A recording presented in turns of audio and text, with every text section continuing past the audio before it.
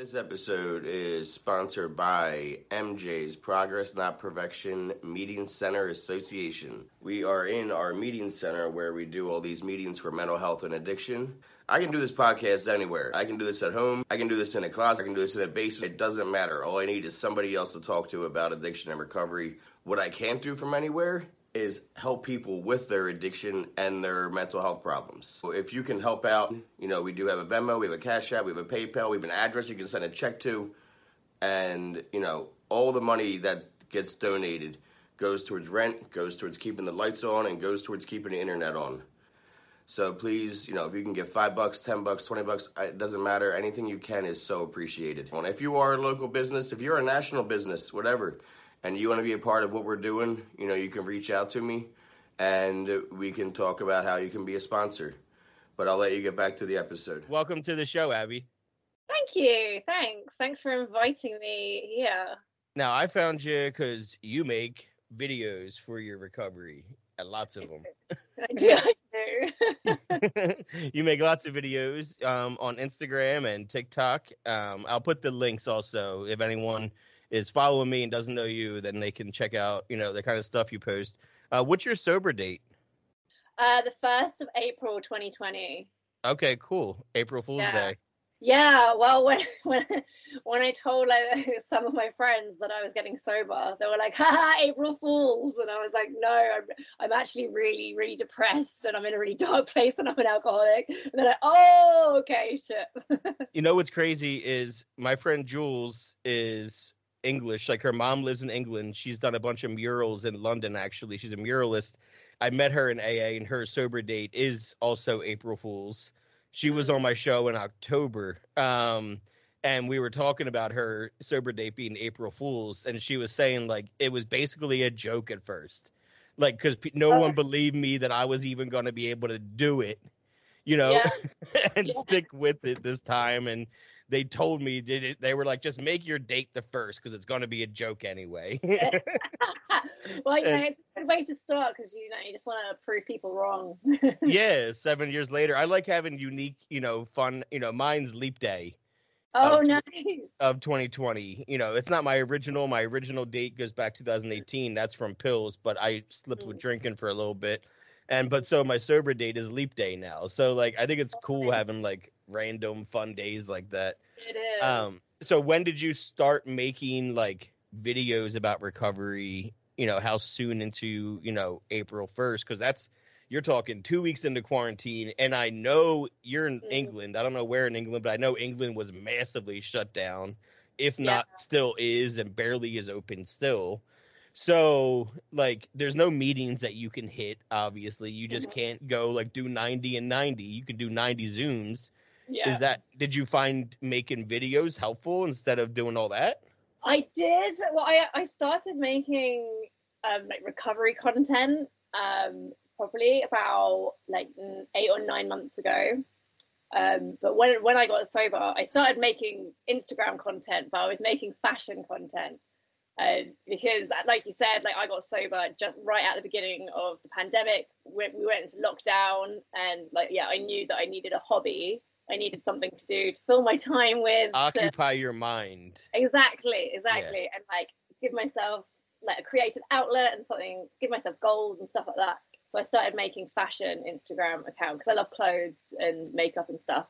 And then I was doing that I did that for about a year, and then about a year in, I felt like I'd the fashion stuff had served its purpose. I kind of completed that. The project was finished. And then because I was a year into recovery, I was starting to feel like I had a little bit of experience, and it was a topic that I could start to talk about, and I could start, helping others and doing that. And that's when I started making recovery videos. Yeah, because by then you have a little more confidence in your own recovery. You learn some things along the way. And at the same time, let's be real, you're learning how to make videos. You're learning how to do transitions. You're learning how the algorithms work. So it's almost like, you were taking your time into actually doing recovery stuff with, no idea you were going to go that direction. But making the fashion stuff, it seems to, help you learn how to, make videos in general. It did, absolutely. And it helped me get a job. so that's good. Did it? Yeah. So I work for a marketing agency doing social media marketing, and then so doing all that kind of stuff, like, Yeah. helped me actually get deployed. Yeah, because not everyone knows how to do like make reels or make TikToks or do all that kind of stuff, and it's always like so funny to me where like even my wife will be like, I need to like do this. I'm like, okay, well just do this and then do that step and then this step, that step, and then this step, and then you're done. She goes, do you know how hard that is? You just told me to do it like it was nothing. I'm like, oh, I don't know. Like to me, it's just like screenshot this, screen record this, combine this, and it's like nature almost. Yeah, I can put together a TikTok in minutes now if I know the song I'm using. The hardest part for me is picking the right song and sure. doing all that. So okay, now let's rewind some more then, Abby. Are you sober from?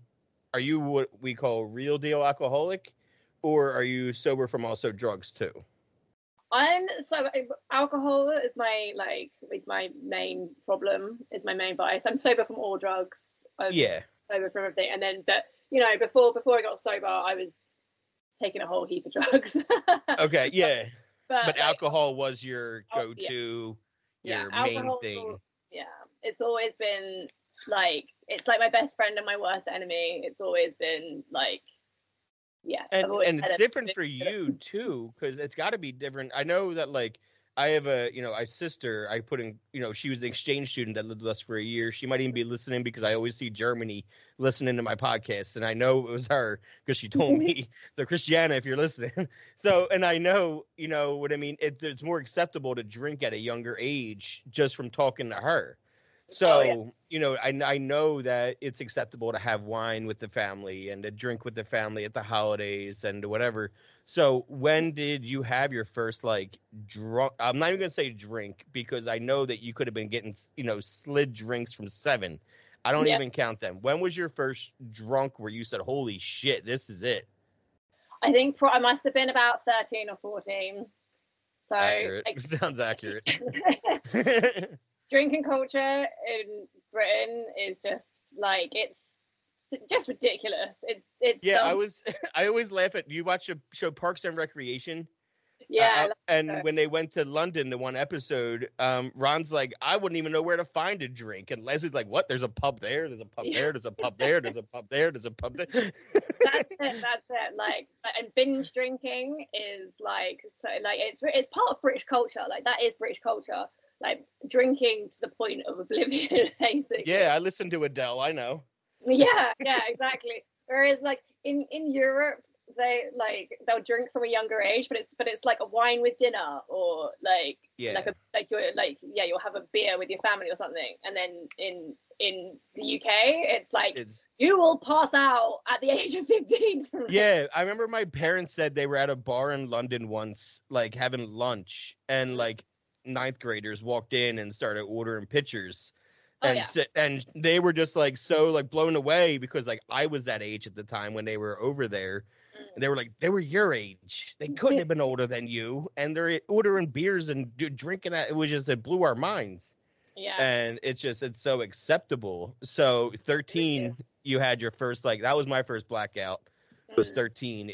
I was 13 when 99 went to 2000. And that was like my first blackout was that New Year's Eve.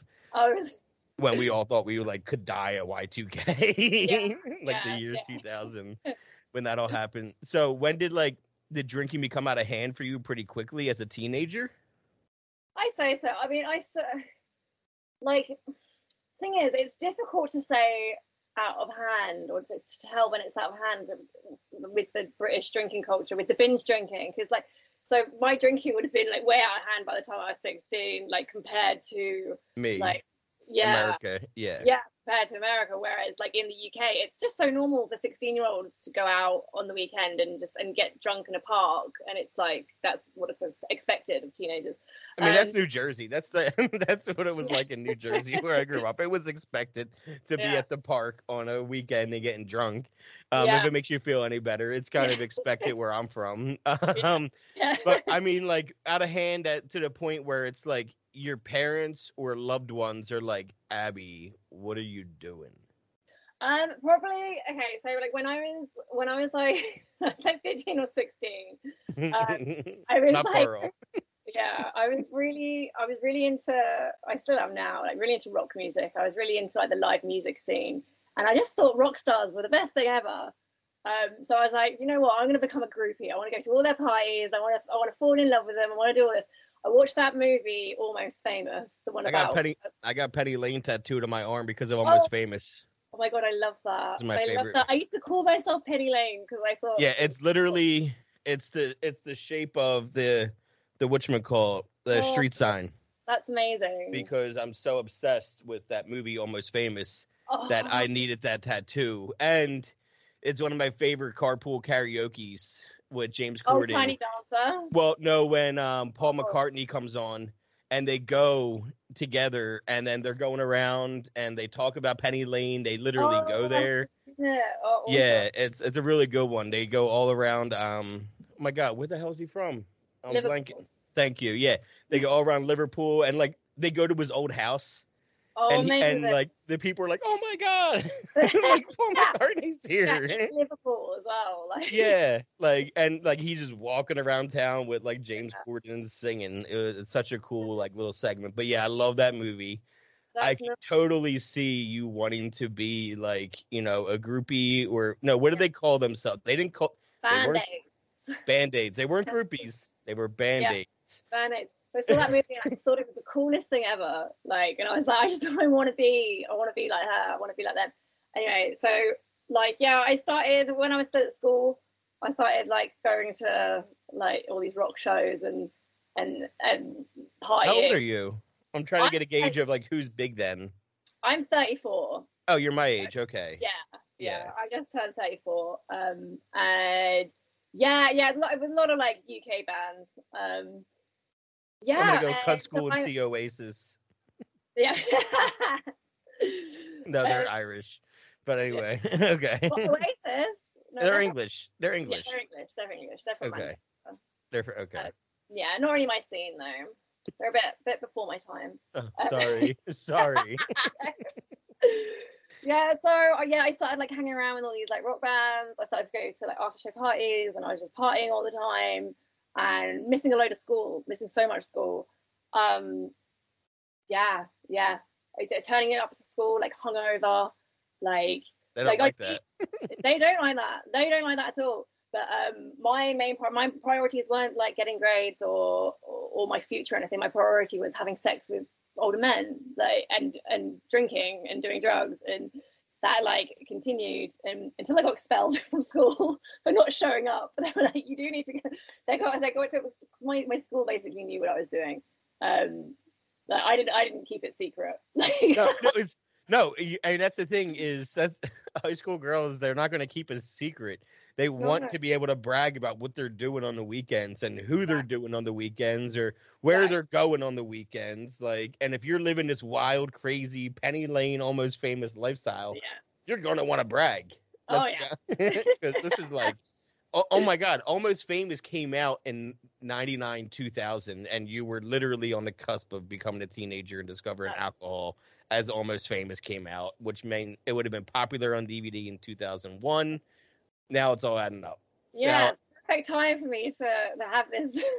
Yeah, thanks, Cameron Crowe. Yeah, thanks, Cameron Crowe. You ruined my life. Yeah, my like the head, our head of year, who is like he's not the headmaster, but he's like the head of our age group, I'd say, to explain to an American. So our head of year like knew which bands that I'd go and hang out with and I'd go party with, and he'd check their tour dates, and then he'd be like, right, I know this band are going on tour like this date. If you're not here, if you're not in this school, you're gonna be in so much trouble, blah, blah, blah. And I was like, oh yeah, cool. And it still like went. So wait, this head of year thing, now let's backtrack. As head of year, does that mean that one of your peers in your class is the head of the class, or you have a teacher that's the head of the class? That's a teacher. So I was gonna say, who is this narc that is like, I know where you're going, Abby. I'm gonna tell on you. Little snitch. Yeah, who takes that job? Take your feet up. No, like we call grades years. Yeah, I knew that part. I knew that. Yeah. I knew holidays or vacations, and I knew your dates are the other way, and you say process and not process. I knew that. Yeah. I try to say process. I try to make a conscious effort. My wife always laughs that you say process and not process. Yeah. Because I'm like, they're right though. That's the right way to say it, because pro, if somebody goes pro, we don't say go pra, we say go pro. So it's process. Our place is progress, not perfection. Not progress, not perfection. And she was like, I don't know what to do with you. You're ridiculous. Say whatever the fuck you want. So I try to like fuck with people and say process. This way they go, what'd you just say? I'm like, it's the right way to say it. Like, it's the right way. Trust me. So you guys do say, don't worry. I'm caught up on some of the English. Okay. I popped 38% on my ancestry of English, so I had to get a little bit, cultured. Yeah, that's good. I did skip a free trip to London once, though. That was to London and then to Scotland with my family for 10 days because I knew I would never make it 10 days without withdrawing. So I decided to not go on that trip and told them that I would just stay back and work instead. So, yeah, that was, and it's weird because I literally just talked to a girl from Scotland the other day. Mm-hmm. And so I'd never talked to anybody from Europe yet on the show, and now Scotland the other day and England today, and had a couple Australians. Had a couple Australians in September that were random, and they didn't know each other. I just found them in support groups because I'm in like Facebook support groups, and people post their stories all the time, like, "Hey, tell your story here." All right, so now Abby is bouncing around the high school, and you're getting threatened of this teacher is basically watching this band travel to see if you're gonna travel with them. When is it when you're kicked out? So I got kicked out of school when I was 17. What year is that for you? That is year 12. Do you guys have 13 years? Yeah. So there's okay, I thought so. And then you okay.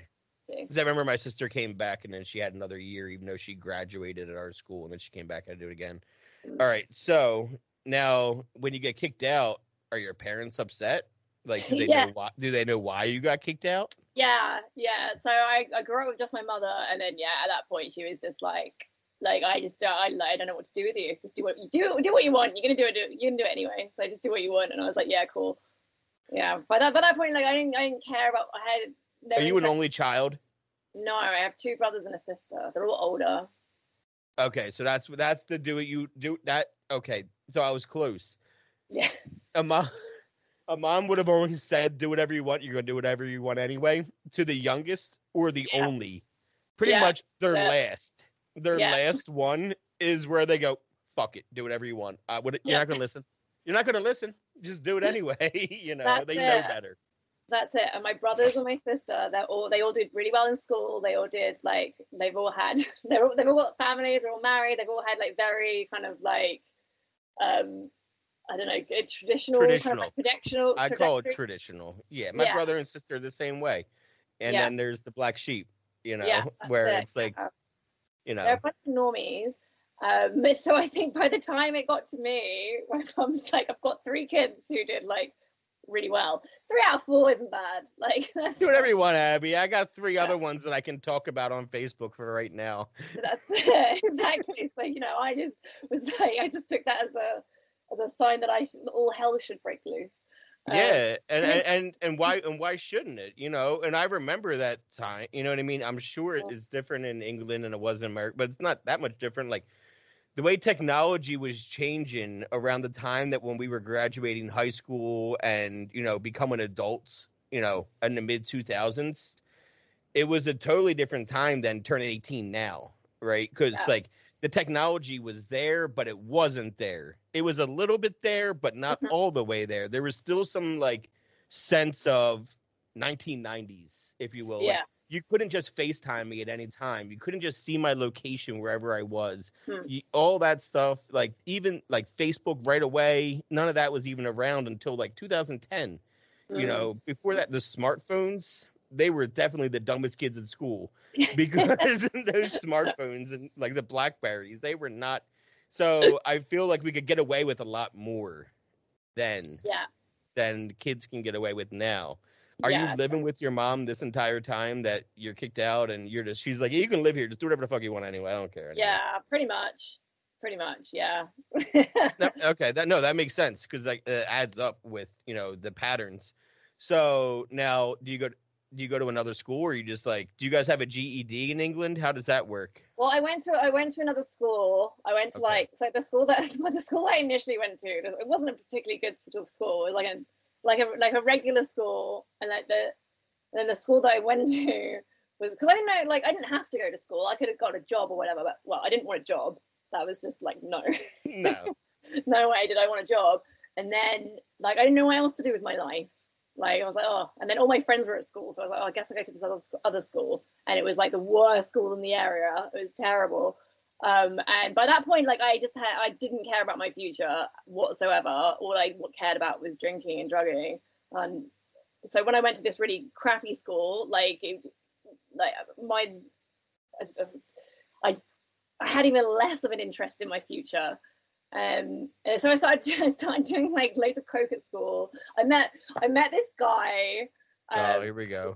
Yeah, who he was really into that kind of stuff. And he was just like, one day on a lunch break, he was like, hey, do you want to do some cocaine under the stairs? And I was like, yeah. And yeah. That Yeah. I ended up living with him at one point, like a few years later, when he was dealing coke, and it was just, God, the most terrifying thing. It was horrible. That's the story for another time. Oh wait, you're telling me that living with a coke dealer doesn't have a safe, warm feeling with it? Yeah, accompanying with it. it. It's so weird. Even in England, those coke dealers, they're shifty, huh? Yeah. You never quite know what's going on in their head. Yeah, not as glamorous as you might think. No, I've seen some movies. Yeah. And done some blow. Yeah. Yeah. So I went to this other school, and then I was like, right, I really want to move to London. This whole education thing is not for me. It sucks. And the best way that I knew how to move to London. So I grew up just outside London. Okay, that's what I was going to ask you next, because you're talking about. So London, that's UK. How far are you growing up from London? Like 30 minutes on the train. Okay, so and you go in. So it's easy to hop over into London frequently to see shows and all that kind of stuff, because we would go to Philly or New York City from New Jersey, and it would be pretty quick. But you want to live in the city so that you don't have to take the train, right? That's what you're saying. Yeah, and I wanted to live by myself. I was 18. I was a grown up. I wanted to. You were ready, mature, I was ready. So ready. I didn't want to have to answer to anyone. I was ready to start my life. And, yeah. But the easiest way I thought to like move to London would be to go to university. So I got like one grade. I got one A level, which is like the exams that you take to get into. You need to have at least like 3. The exams that you take to get into university. I got 1, so I got into like the worst university in London. It was in the East End of London. It was basically like a prison. It was not a good university. It was like a hall, pretty much. And I don't even know what I was supposed to be studying. So I went there, and I went to like the first lecture, and took the student loan, and then never went again. And I spent the whole of my student loan on drugs and alcohol, and I'm so horrifically in debt because of it now. I went to one class. And you can't even tell me what the class was to tell me what you learned in that one class for that debt.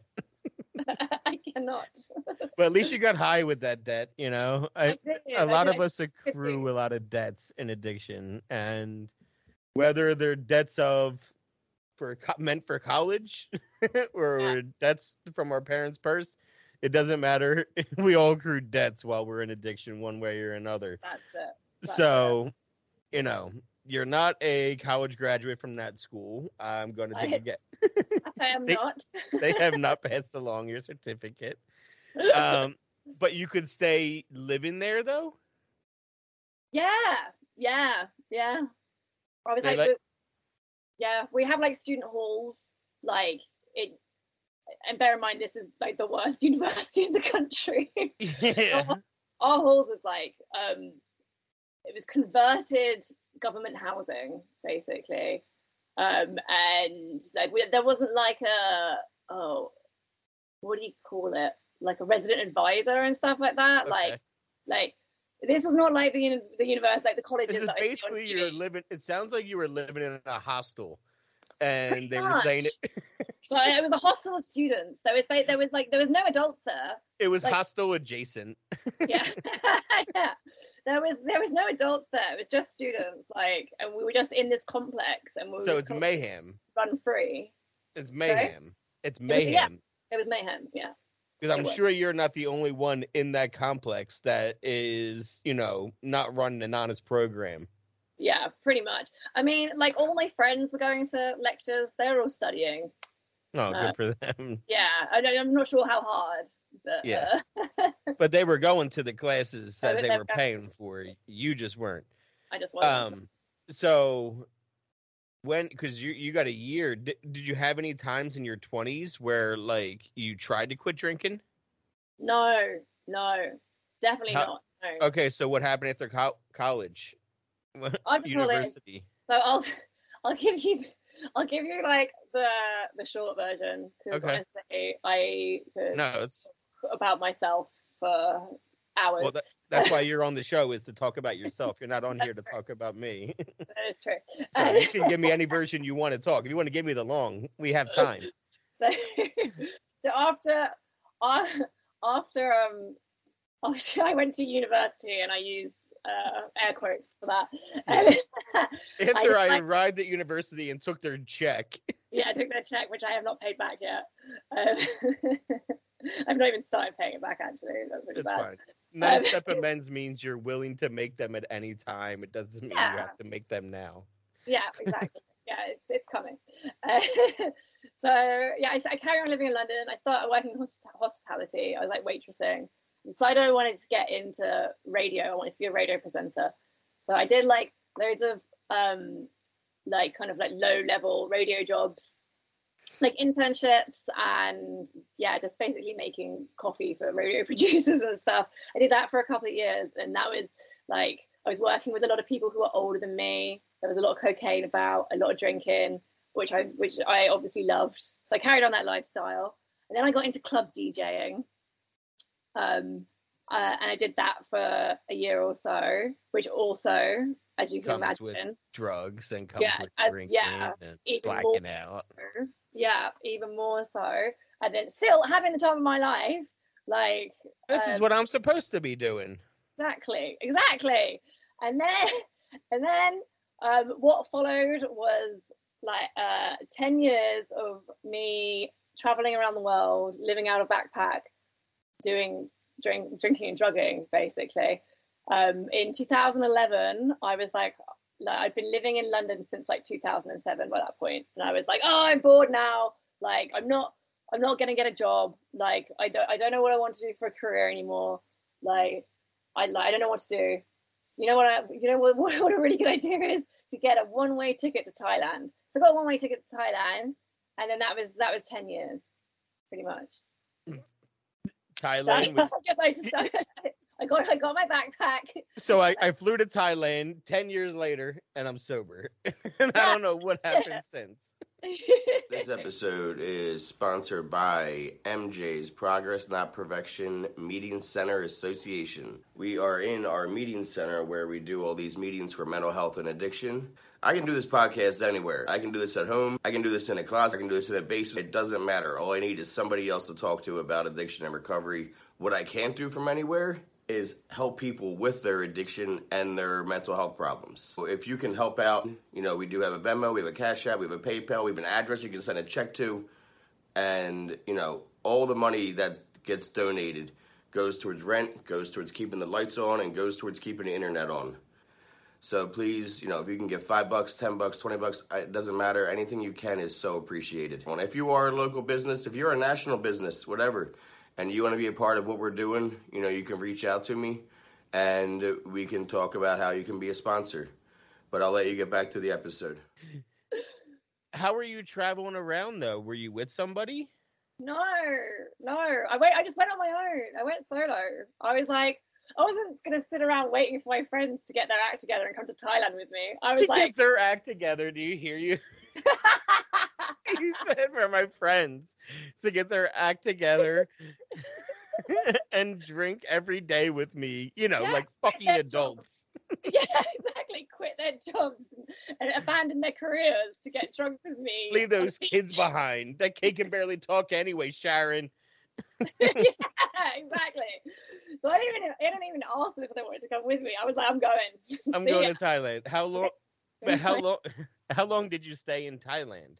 Well, I was in Thailand. Well, initially only like a month, but I ended up living in Laos for like 4 years. I lived in Cambodia for 6 months. In this time, I did go home to visit. I went back to London to visit every now and then. Hey Ma, I'm back again a little bit. Yeah, Feed yeah. me. I know I look like horrible, but it's only because I'm traveling. I don't Yeah. look like this all the time. What are you doing for money? So I was working. I was bartending. Okay. Yeah. So like when I was living in Laos, I lived in this town called Bang Vieng. It's famous on like the backpacker circuit for being like very hedonistic, which is why I loved it so much. Are you hedonistic? Yeah, or just a little bit. Just a bit. only on the bad side. Yeah, exactly. This CNN reporter came down, like a travel reporter came down once, and then he described it as if it was as if the teenagers had taken over the world. Oh, is that like that? Is that like the movie The Beach? It was it was that kind of vibe, I guess. But where we were, so that's what I think of right away is, The Beach. And not many people even know that movie, but, of course you do, because it's, if you know Almost Famous, if you know The Beach and Almost Famous, we're going to be good friends, Abby. Because those are two movies that no one really even, like, people look at the Penny Lane tattoo and they have no idea what it means. They're like, I don't get it. I'm like, it's a Beatles song. Like, I never heard of it. It was on the radio. I'm like, I hate you. I hate you so much. Hey, I'm not even going to try to explain Almost Famous to you. Yeah. So, but it was the same kind of Southeast Asia like vibe as The Beach. So the town that I lived in Laos, it was like in the mountains by a river, and like the what brought most of the tourists in was the party scene. So we would go tubing down the river, and there was initially there was like about 25 bars on each side of the river. And you'd start at the top in like an inner tire tube. You'd sit in it and you'd float down the river, and people would, like the locals, would throw out ropes into the river, and then you on your little tire thing would grab the rope and they'd pull you into the bar, and then you'd get drunk and whatever, blah blah blah, and then you'd jump into your little rubber ring, and then you'd go down the river again. So I worked in those bars. Seeing the tire people roll through. yeah, exactly. Yeah. It ended up like they ended up shutting the town down after about me being there for about a year, because too many people started dying. They shut the whole town down. They're like, this isn't going to be a town anymore. Yeah. They shut down all the bars. Well, maybe the town was still there, but they shut down all the bars. No, but they're like, hey, you're not going to be a tourist attraction anymore because you lost the right. Too many tourists are dying. Yeah, pretty much. And here you are, just sweet little Abby, like, but I live here. Yeah, exactly. What am I going to do for work? So, well, I'll tell you what I did for work. I went to Cambodia and then like most normal in a Brits. Beach bar. Just right along to Cambodia. Yeah. What made you decide Cambodia next? Because they also had a thriving party scene of backpackers. So it was literally, you were literally driven there by the backpack. Like you said to yourself, okay, where do backpackers go from here? Oh, they go to Cambodia. It must be wild there. I'll go there. Yeah. And I had some friends down there as well. Okay, so you did have friends there. So you just like showed up and you're just like, hey, I'm here. Yeah. Can I work here now? Yeah, can I work here now? Yeah, I can't. If you told me to find Cambodia on the map, I wouldn't be able to. And I know it's a country, yeah. and I know I've heard of it before, but I would not be able to point at it on a map. And I just know that about myself because that's what happens when you fucking go to school in this country. Is they don't bother to teach you about all the other countries. Public school education. Well, it's next to Thailand. Okay, so you weren't traveling too far to Cambodia. No, not at all. Okay, Not I know Laos out there again because of movies and Vietnam and all that kind of stuff. Yeah. So any Vietnam movie mentioned Lao. That's I think a deer hunter. So and that's a crazy. They what are they doing in that? Oh, it's the Russian roulette that they're doing in that movie. And those like bars in Vietnam, that was fucking crazy. Or Laos, that was crazy. Okay, let's get back on track. You get to Cambodia now, and you're there for 6 months. Yeah, and then I end up going back to Laos. Why did you decide to go back? Oh, because they opened all the bars again. It all opened up again. It was a completely temporary measure. It was all okay, everybody, they left. We can open them back up again. Yeah. The people that told us we had to do this left, so now we can open the bars back up again, party back on. Just don't say anything. Yeah, it wasn't like it was very different from what it was before. Like where there was like 20-25 bars along the river, like in the olden days, and then like when they reopened the town, they'd had like 3 or 4. Okay. Yeah. So they condensed a lot. Yeah. Yeah. But the party scene was still thriving. It was basically a place that I could live. So I was getting paid basically in food, alcohol, drugs, accommodation, and my visa, which was just like perfect for me. I was like in my mid to late 20s at this point, and but no rent. Yeah, no rent. Like I had literally no responsibilities. Like I'd wake up in the morning, and the only thing I had to do is just go to the bar to work and get drunk. Like I had no bills. I had nothing. Like literally just like this completely carefree lifestyle, which is why I stayed there for so long. What happened? Well, something has to happen where you're like, I don't want this lifestyle anymore. Oh well, it's not that I didn't want the lifestyle anymore, but I wanted to move to Australia for a bit.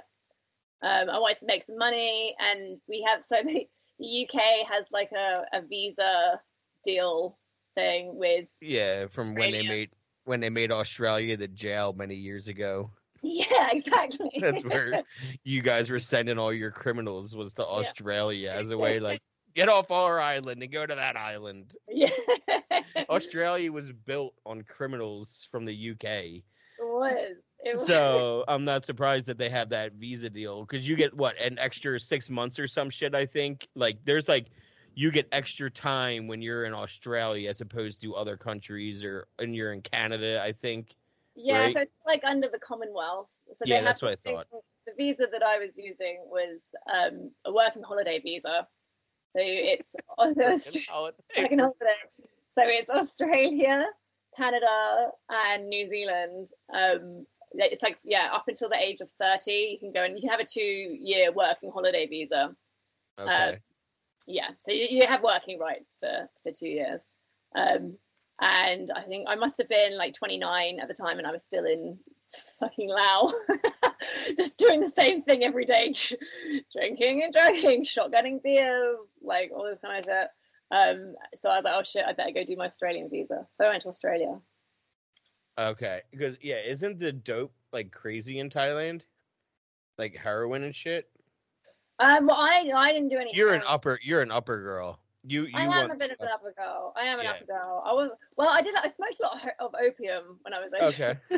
You're like, I'm an upper girl, but I just smoke a lot of opium. Well, like the drugs in Laos were like weird because they didn't have anything. They didn't have anything good. So like in terms of uppers, it was meth or meth. So I smoked meth, obviously. we have options for you, Abby. Meth or meth. Yeah, that's it. So you had to go with meth naturally. And then they had a lot of they had opium. So I went through a little bit of an opium phase. That was quite fun actually. It was like I didn't take it too far. It was like maybe like a 4-month phase of Oh, opium. that's it. That's yeah. it. So it was like casual opium. Standard casual opium. Yeah. You know, like the normies. Yeah, and then they have like a load of like psychedelics. So it's like a lot of mushrooms. Okay. Yeah. Yeah. The drug choice wasn't like great. Yeah. Don't they have what's that? What's big out there? Not what's that makes you like trip, but not. What's that called? I'm blanking on the name. What? It makes you trip. It's not opium. It's oh my god. Like all these like big actors, like Will Smith's been talking about it. Like but yeah, it's you go into these retreats and you go into a tent. Ayahuasca, thank you. Oh my god. That's South America. South America, okay. Okay. I knew it was some kind of like exotic country. Yeah. That okay, so opium, a little bit of opium.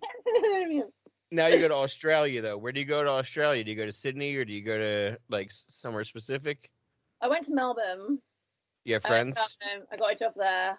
It's had I basically took the drinking lifestyle that I had in Southeast Asia and carried that over to Australia. So I was still like yeah, I mean, if I'm looking at an imaginary map in front of me, that's not that far of a ride. Southeast Asia down there. Yeah. Australia, it's like a hop, skip, and a jump, and you're there. Exactly, pretty much. It's one of the closest flights you can take to Australia, probably. Okay, so, did you already have friends there? I had like one friend there. You're an extrovert, aren't you? Though you can like walk in and just like make friends with people really easily. Yeah, like you're not shy to walk up to strangers to be like, hey. I'm not from here. Where are the drugs? Pretty much. That's it. I'm fairly sure I've used that line in the past. Yeah, that's pretty much my vibe. Yeah. Like I'm a bit of a lone wolf in a way. Like I like to travel alone. I like to go out. No, I get that. Yeah, I mean all the I'm like obviously I don't do this now, but like back in the day, like I'd be able to find like the party like very, very easily. Yeah, I didn't go country hopping like you did. I went state hopping. You know what I mean? So like I was all over here because I kept running. I was running from my disease because I knew I had a problem. You were enjoying your disease and going to the places to thrive with your disease. Well, that's it. And I'm just like running from it. Yeah. And so I get the whole like lone wolf, like no one come with me because I want to destroy myself. I'm perfectly good at destroying my own life by myself. I don't need your help, kind of thing.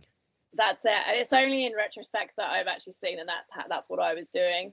Were you single the whole time too? 'Cause it sounds like you might have been single most of the whole entire time. So was I. Yeah, I mean, I was in and out of relationships and stuff. I had one serious one. It lasted 3 years, and it was a childhood best friend, and and it's suicide.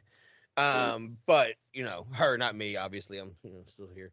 But I got to laugh at it. It's the only way I can feel better about it. But I didn't want any relationships though. Mm-hmm. I was with her because we were childhood best friends and we loved each other.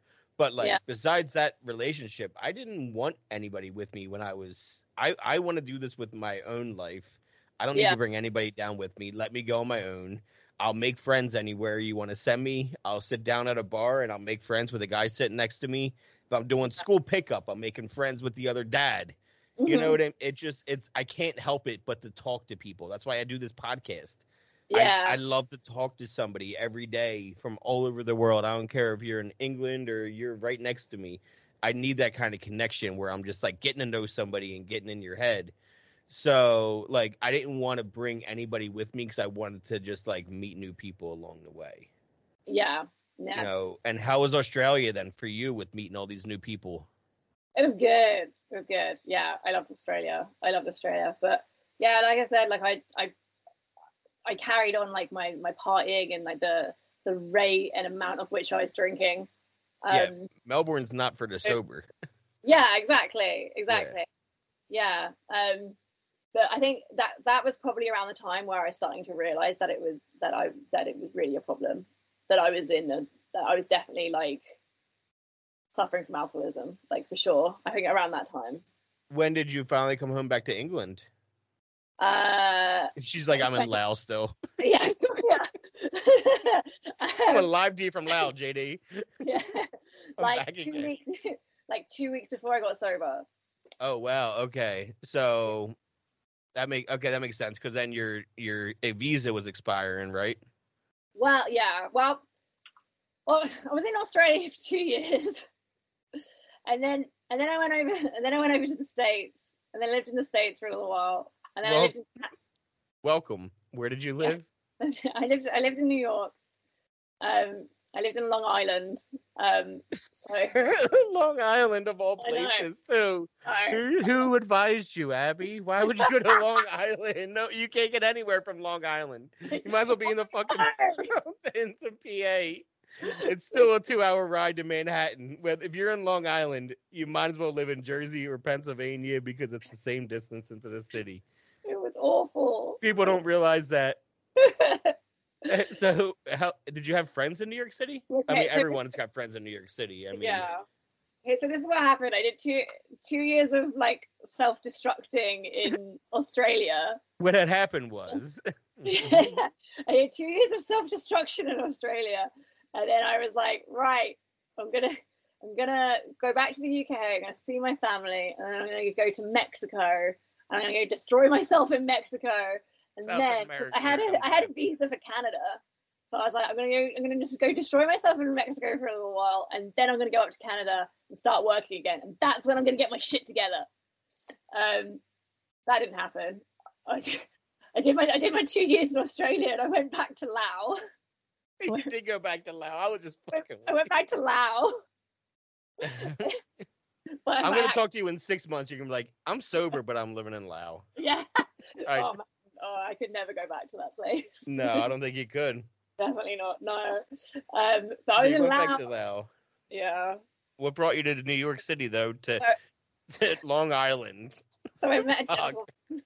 I met a man in Laos, and he was from Long Island. But he told you it was New York City though. He didn't tell you it was Long Island. There's no way in hell he told you to come back with me to the wonderful Long Island and explain to you what Long Island was. He did explain to me what Long Island was, but I moved there for love. I was like, oh, well, here's the thing, right? So I was really depressed when I met him. Like my last year in or when I say like my last 6 months in Australia, I like slipped back into like a really, really deep depression. Like I've struggled with depression all my life. And I ended up in a really big depression again. And I went to Laos and I met this guy, and I got it into my head, like, I don't know, when I met him, we fell in love like really quickly, probably because we were drinking all the time. We were just drunk and partying. We were in this like exotic place. We again had no responsibilities, all that kind of stuff. So we fell in love really, really quickly. So I got into my head that this guy had like saved me. Like all my happiness depended on this guy. I became very, very like dependent on him. And I basically just turned him into another drug, like as I do with pretty much every fucking thing in my life. Mm-hmm. And so when he was like, hey, come to fucking Long Island with me, live in this little hellhole, this floating hellhole, I was like, yeah, sure, I'd love to. And so I did. And can't be worse than Laos. And then there we go. And then it was. Yeah. And then it just like, yeah, that was just a disaster. How long did you live with this fella? I lived with him for like, I don't know, it must have been on and off for visa issues, on and off for like 6 months, I guess. Okay, so you were back and forth to New York then. You kept going back and forth to New York? Yeah. I was there for like, I think I must be there for like 3 months, and then went over to Canada for a little bit and then went back. Yeah, what do you do when you have like a visa issue, when you're like, oh, I just got to pop over to Canada for a bit? Do you just like go get a hotel for a couple of days and then come back? No, you had to stay there for like, well, because I had a Canadian visa, I had a working visa, so I was like, for all intents and purposes, I was like a Canadian resident, I guess. Yeah. I think I was out of the States for like 3 weeks when I was kind of going in between. Okay. Yeah. Yeah. But this love affair with this fella didn't have the legs to last. It did not. So going to Long Island. There's nothing for me to fucking do in Long Island. There's nothing. What am I going to do? So I was like working illegally with him. So he had his own catering company, and so I was working for his catering company like a little bit. Your life depended upon this dude. Absolutely, 100%. Literally, like your roof, your money, literally everything depended upon. Okay. Yeah, I didn't have a car. I can't even fucking drive. No, you can't fucking drive here. It's on the wrong side of the road. I can't drive anyway. It's on the driving. I never learned to drive. The wheels in the wrong spot. You know. You're like, yeah. That's it. So like you said, I depended on him completely, like, or everything, and I already had like massive like low self-esteem anyway, but I like completely lost sense of self, like and then the kind of like love bubble that we were in was wearing off, and my depression came. Yeah, exactly, proper popped, and then my depression started creeping back in. I was at home a lot while he was out working. And then I didn't have any friends, I didn't have any family, I didn't have anyone to see. I couldn't get anywhere because it's Long Island. There was nothing to do. You're like, New York City. Yeah, there's plenty to do in New York City. Yeah, New York City, Long Island. New York City, Long Island.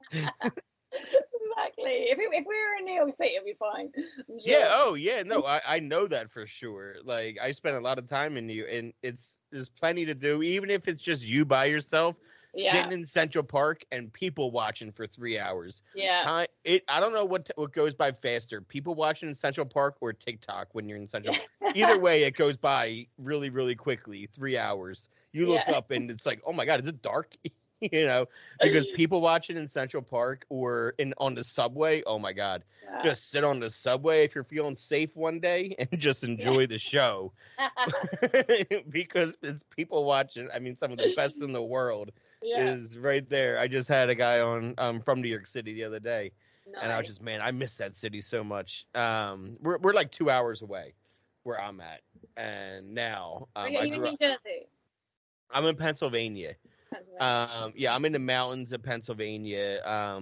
We're the most famous landmark to us that you might have heard of is Scranton, The Office, that show. I was literally just thinking of The Office. I was like, Pennsylvania, I know Pennsylvania. Yeah, The Office. Yeah, that's about a half an hour from us. Scranton. That's about a half hour from us. So it's, as you know from the show, it's not that far from New York City because they always drive to New York from the show. You know, so it's not that far of a ride. It's funny. I have a friend up there, and it's just as easy for me to go and visit her as it is for her to hop on a train and go down to Washington D.C. to see her family. You know, because it's so hard to get around in there, and in the city of New York in general. Like it's 2 hours to New York City, and then another hour to get into the city once you get there. You know, from here. So that's just good traffic. I wanted to live there one time just so I wouldn't have to have a car, because it's one of the only cities in our country that you don't need a car in. And when you're an alcoholic, you kind of want those kind of goals and aspirations of not having to have those responsibilities. So what happens March 30th of 2020 where you're like, something's changing tomorrow? Well, so pretty much like when I moved to Long Island, I pretty much after that had like the worst year of my life. Like, and this all leads up to March 31st. So when I was in Long Island with this guy, basically I depended on alcohol to kind of see me through the day. I became really reliant on alcohol. Definitely knew by then that I was an alcoholic. Yeah, you're not just drinking at the bar for fun anymore. Yeah. You're waking up and tying one on by 10 a.m. Yeah, exactly. And I'm like, as soon as he left the house, I would just go straight for the bottle and drink. And I was just like, well, do you know what? If I'm going to be an alcoholic, I'm going to be a fucking alcoholic. And then just like drank as much as I could. He ended up kicking me out because I was an alcoholic. I was a really, really awful person to live with, you know. He went on a little holiday to Laos, came back with a fucking drunk British fella in his house. Yeah, I was going to say, what did he expect, though? Yeah, I know, right? I mean, what did he really expect? You know what I mean? And I'm not even being mean to you. Yeah. You know, but I'm being kind of mean to your old you. But, like, what did he really, and you kind of said it yourself, but what did he expect going to Laos and inviting not even a girl from Laos, a girl that ran away from the UK that's living in Laos, bro? And you're gonna bring her to boring Long Island? Yeah. Yeah. What do you expect, dude? If you would have been brought back to Soho, you would have been like just drinking your ass off at the bars and found a job and have been happy and just left him and found a place in New York City. But no, he brought you to fucking Long Island. Exactly. So what did you expect bringing a girl from Laos that's British all the way across the pond? And it's like, now be happy here. I'll give you all the happiness. And it doesn't sound like, was he trying to like make the relationship work? Not really, no. No, okay, yeah. He just kind of like left me to it. You just kind of wanted like a pretty toy to play with, but that wasn't obliterated drunk by the time he came in from work. Yeah, pretty much. Can't play with the toy if it's drunk by 2:00 in the afternoon. Exactly. And it's like yelling at you every time you come home. Were you a belligerent drunk? You would just yell at him? Yeah, for sure. Why did you bring me here? Yeah, I was mad. I was mad and bored. Like, you know, that's how I was entertaining myself. But he ended up kicking me out. So I moved to Ottawa, which is where I have a friend. I had this Canadian visa, so I was like, oh, I'll go live in Ottawa with my friend. So I started smoking crack over there. I was just like, I know. I was like really, really depressed. I just like broken up with what I thought was the love of my life. I was like really lost. I was in fucking Ottawa. I didn't want to. I was gonna say you're in one of the worst cities in Canada besides Winnipeg. All the world. Yeah. Like, most people don't know about Canadian cities. I kind of do. Ottawa is not a city. You just want to be like, you're literally chilling because it sucks and it's freezing and there's nothing to do and it just parliaments everywhere because it's the capital. So like it's boring in Ottawa. And Winnipeg, I said that and I slammed Winnipeg a little bit, but it's extremely, extremely dirty and it's extremely, extremely dangerous. Like I walked through the streets of Quebec City and it's beautiful old cobblestone, you know what I mean? Like complete opposite of, I don't know. I have a few cities that I love in Canada and a few that I could do without, but I love Canada in general. I would be living there now if it wasn't for co-parenting with our wife's ex, and he can't live in Canada because of past history or whatever. Right. But I love what they do up there. I love hockey too. I mean, that's that helps. Thing. Yeah, that kind of helps. But I had a wild weekend in Niagara Falls one year, and it was one of those like, you know, we didn't go there expecting to just like I wasn't in my addiction right yet. I was an alcoholic. I was surely an alcoholic already, but I wasn't doing pills yet. I didn't discover pills really for another 2 months. But when I was there, we were drinking and smoking a lot, and we went to like this place and bought a bunch of like bongs and bowls and stuff that was like really cheap. I think it was like High Times. They have a shop in Niagara Falls. Right. And we couldn't get weed to save our life in Canada in 2008. This was we could not find weed. Everyone we asked was like, I can get you coke, I can get you dope, I can get you this, I can get you that, but nobody could get us weed. They could get us any other drug in the world, and it's like, no, I just want to smoke some weed and fucking drink like an adult, like.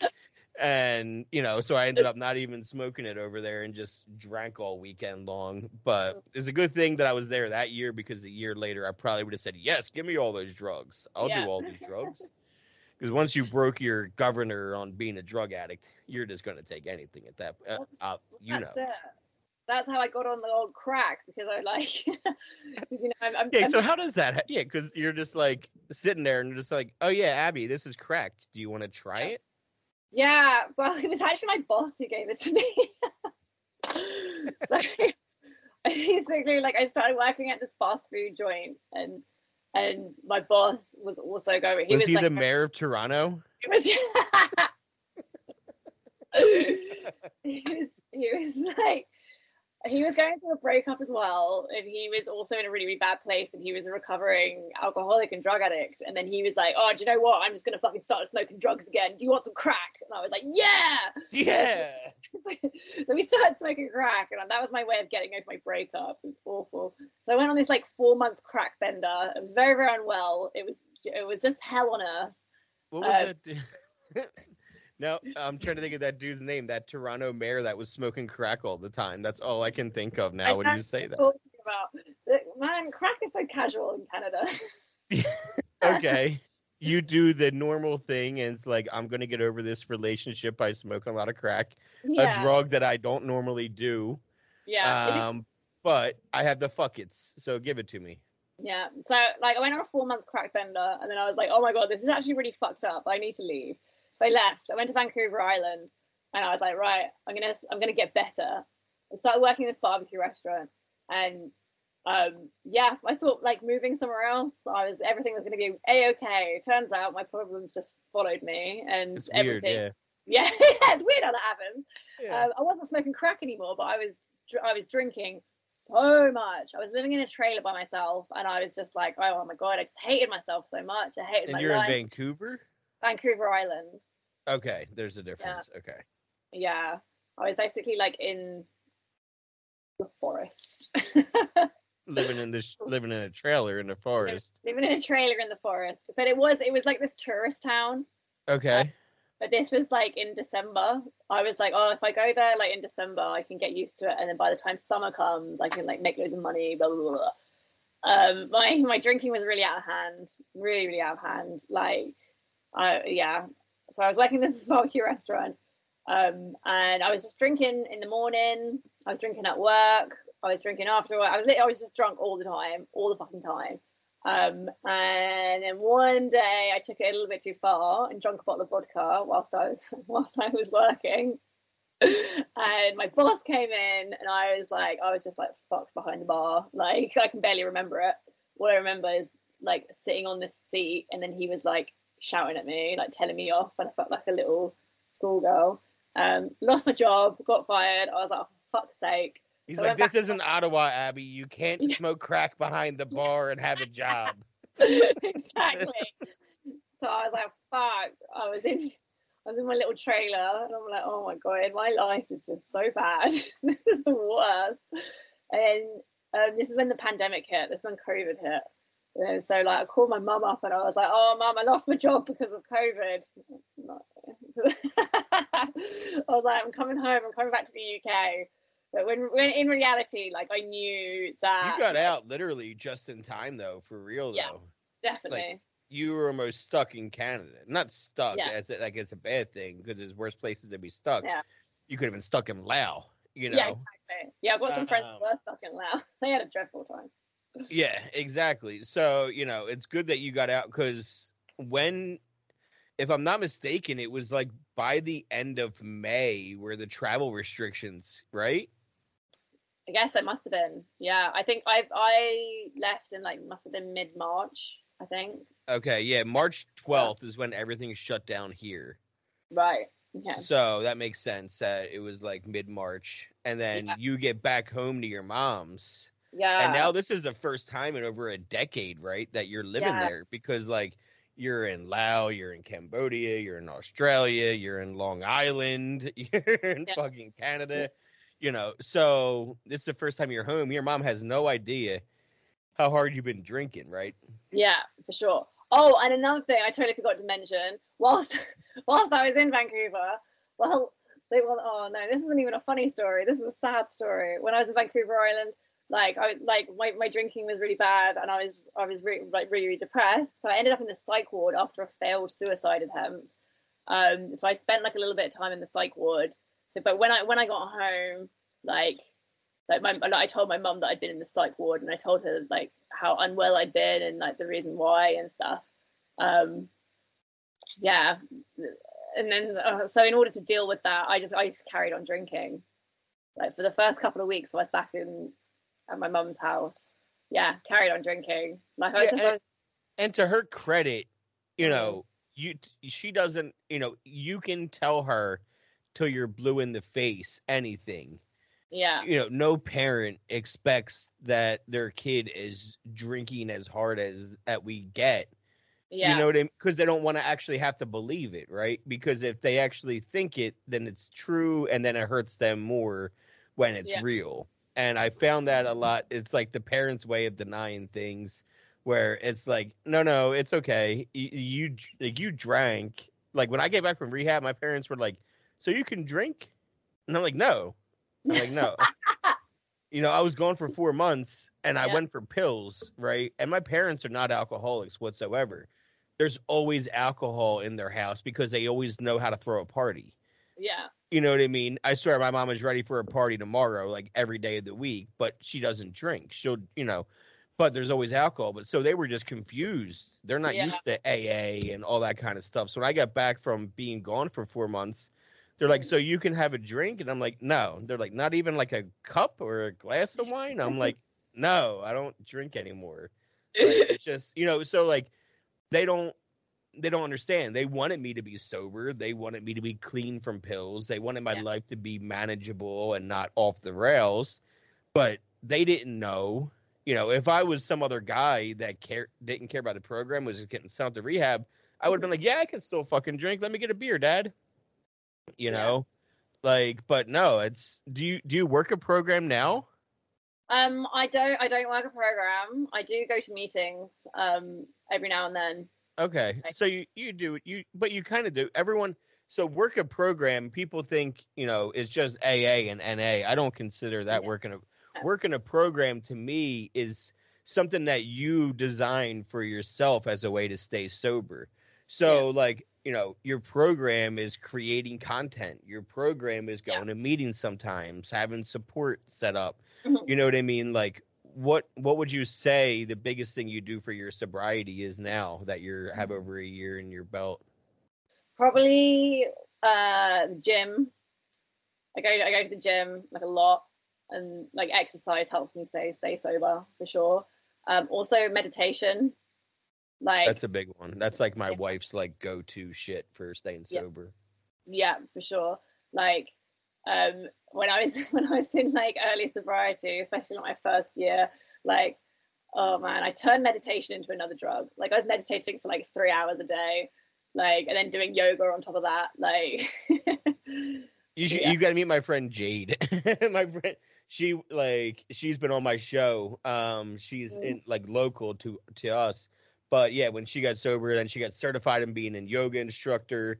Amazing. She did like retreats, like to do like all this shit, like, and she travels all over by herself. Like she went to South America recently to do that thing that we just said that I can't say the word of. Thank you. She just went to South America to do that recently, and she's 10 years, you know, clean and sober. Amazing. So yeah, you know, so that's what it reminds me of when you say shit like that. So, and in meetings, what kind of meetings do you go to sometimes? So I go to, there's an AA meeting that's like, well, it's actually like across. It's not my local meeting. It's like all the way across London, but there's like really cool people there, really nice people. Yeah, and so you found your way back to London. Yeah. So I'm in London now. I live like in the sticks though, in like the suburbs. So when I was living in London before, I was living in like the East End, where it was like grotty, like dive bars and warehouses. Isn't like, the East End like the end? Isn't that the end that like Jack the Ripper hung out at? Yeah. I thought so. Yeah. I thought I recognized that East End like darkness somewhere. He did a lot of his murders next to my a lot of his murders were next to my next to the university that I pretended to go to. You know that college that I went to? Yeah. He murdered people near it. No big deal. You know, Yeah. in 1890. I can still feel the ghost of that prostitute when I would go to class. So, but that's awesome. I'm so glad we got the chance to talk, Abby. And, you know, I'm so glad that, you know, you're doing what you're doing now video wise, because it does help a lot of people. You know, just putting yourself out there. And I think more importantly, it helps you like stay accountable. It does. It does. And it helps me like work through some of my shit. Like I'll make a video and I'll like write a caption or something and I'll be like, oh shit, I had no idea I felt that way. But let's be real, you are hitting that dopamine effect when you're getting those likes and you're getting a little bit. But then also they're like counteracted by all the trolls. Okay. Yeah, you gotta ignore the comments. Yeah. And then someone would be like, addiction is a choice. And I'm like, oh, fuck you. When was it that all of a sudden your Instagram blew up? Because you don't just get 50,000 overnight. Let's be real. Yeah, I did. I made this video. I got like 11 million views. It was this video of like, it was like a montage of pictures of me in active addiction, and they were like the worst pictures that I could find. And then at the end, like it shows me how I am today. Yeah. Like it's like a glow up. And it's me in a pretty dress looking all like stable and normal. People want to hear from the creators. You know, people see your videos, and I've had other creators from TikTok and meme creators on here, and people are loving being able to like hear more of the story behind the person who gives us stories, kind of thing. Yeah, that's so it. Thank you so much again for sitting down. I know it's late for you over there, so I'll let you get some rest. All right, cool. It's really nice to talk to you. You too. Have a good night, Abby. See you later. Bye-bye. Bye. See you.